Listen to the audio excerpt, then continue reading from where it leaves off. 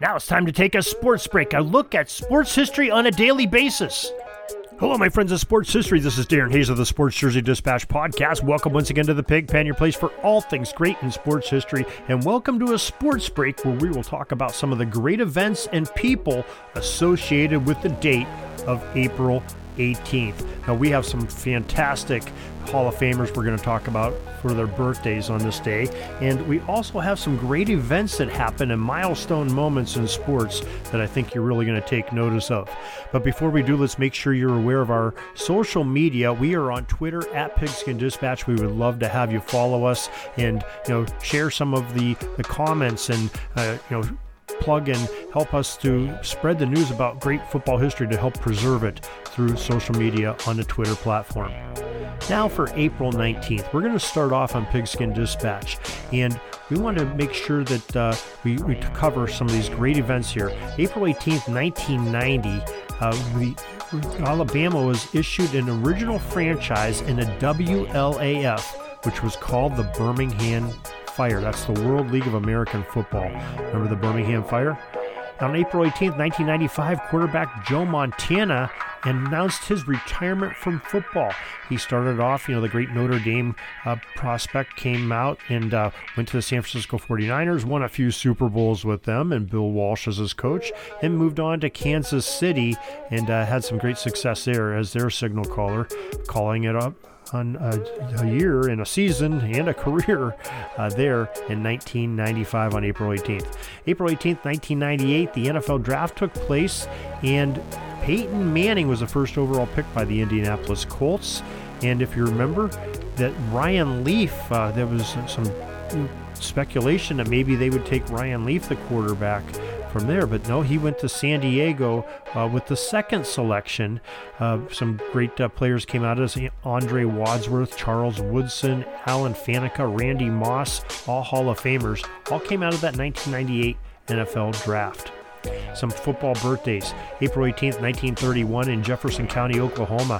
University of Texas two-way player at guard and linebacker Harley Sewell was born, and Harley went into the College Football Hall of Fame in the year 2000.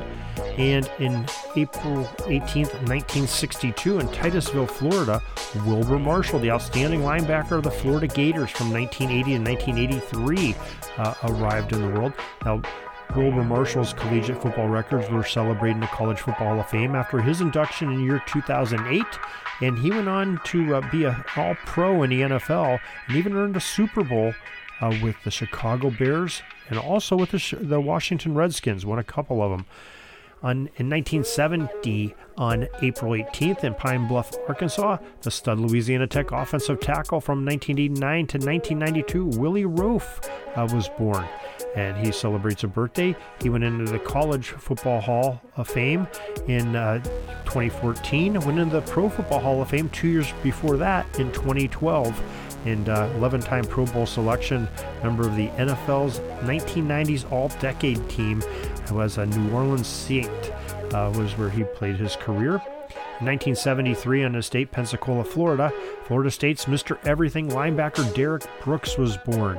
He helped lead the Noles to their first ever national championship in 1993 and was a two-time unanimous first-team All-American in 1993-1994. Went into the College Football Hall of Fame in 2016 at induction ceremonies, and in 2014 became a Pro Football Hall of Fame enshrinee, and his number was retired by Tampa Bay, and they're part of the Ring of Honor. So that's some great moments we have in sport there. Now, we also have our Jersey Dispatch, this website of this very podcast, and we want to celebrate the Hall of Fame birthday of Sam Crawford, who was born on April 18th, 1880 in Wahoo, Nebraska. He's a Baseball Hall of Fame right fielder.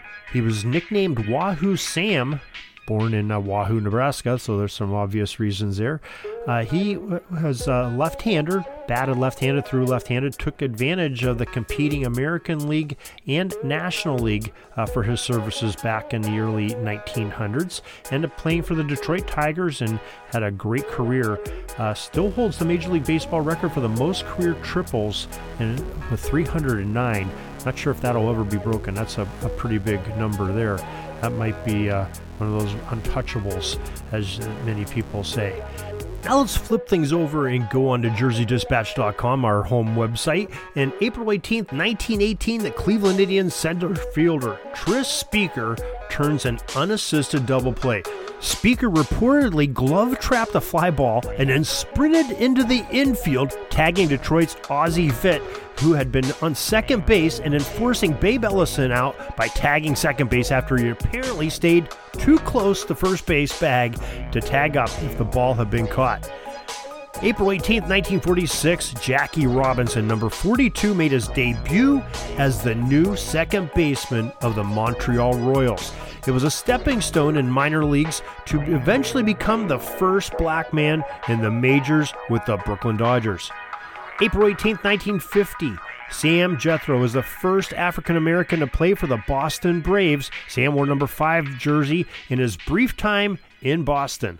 Now let's take a jaunt over to 80sbaseball.com. Our friend Jay Daniel has a great site there.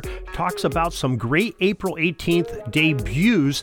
One in 1985, Vince Coleman went 1 for 3 with 2 stolen bases in his big league debut. He finished the year with 110 stolen bases as a rookie, won the Rookie of the Year award. What a great debut and a great debut season for Mr. Coleman.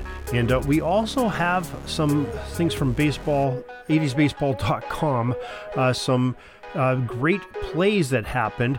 Tom Seaver in 1981 joined the 3,000 strikeout club when he strikes out Keith Hernandez of the Cardinals. And on April 18th, 1982, the Braves beat the Astros 6-5 and set a National League record by beginning the season at 11-0. Jay Daniel, 80sbaseball.com. We thank you for that great information. And now we jump into another one of the websites we love to look at, and NBA.com, as they offer some great history nuggets day by day. April 18th, there's a few that we want to talk about. 1962 on the date, the Boston Celtics beat the Los Angeles Lakers 110-107 in overtime in Game 7 of the NBA Finals, and despite the 11th straight 30-plus point scoring performance by Lakers forward number 22 Elgin Baylor, which was an NBA playoff record. Number 6, Bill Russell of the Celtics tied his own NBA Finals record by grabbing 40 rebounds in a single game. April 18, 1967, Rick Barry, number 24 for San Francisco Warriors at the time, scored 55 points as the Warriors downed Philadelphia 130-124 in Game 3 of the NBA Finals. A series Philadelphia eventually won in just 6 games, but Barry's 55 points is tied for the second highest point total in playoff history, and his 22 field goals made tied number 22 Elgin Baylor, who we talked about earlier's NBA Finals record. In 1991, on the 18th of April, Utah guard number 12 John Stockton, in a 130-103 Jazz win over the Seattle Supersonics at the Salt Palace, dished out 11 assists to finish the 1990-91 season with 1,164 assists, breaking his own NBA record for assists in a season set the previous year. Now we jump over to VintageHockeyJerseys.com, as they have some great history from the NHL and on the ice. April 18th, 1954, the Detroit Red Wings number 8, Tony Leswick's goal at 4:29 in overtime gave his team a 2-1 victory over the visiting Montreal Canadiens in Game 7 of the Stanley Cup Finals. It was the Red Wings' second Stanley Cup championship in 3 years. And on 1999, on April 18th, number 99, Hall of Fame center Wayne Gretzky played for the final game of his career. He assisted on the Rangers' lone goal of the game, a 2-1 loss to the Pittsburgh Penguins, finishing with 2,847 career points, which was 943 ahead of Pittsburgh Penguins number 68, Jaromir Jagr, who was in second place. And that is your sports history for the day. We are so glad that you were able to join us and listen to some of these great things that came from VintageHockeyJerseys.com, NBA.com, 80sbaseball.com, and of course our websites, PigskinDispatch.com and JerseyDispatch.com. We love to share the history with you. We love to share all these evenings with you, and glad that you could join us once again. Join us each and every day as we try to bring you some more great sports history. Till next time, everybody, have a great sports history day. This penalty kill is almost over. I got to get back out on the ice. But thanks again for joining us for another great edition of Sports Jersey Dispatch Podcast. We'll see you tomorrow.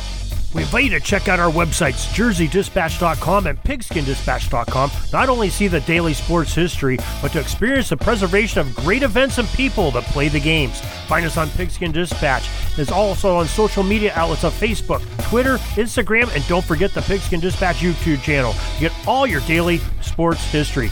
Pigskin Dispatch is happy to be associated with the Sports History Network, the sports headquarters of yesteryear, found at sportshistorynetwork.com. This podcast is part of the Sports History Network, your headquarters for the yesteryear of your favorite sport. You can learn more at sportshistorynetwork.com.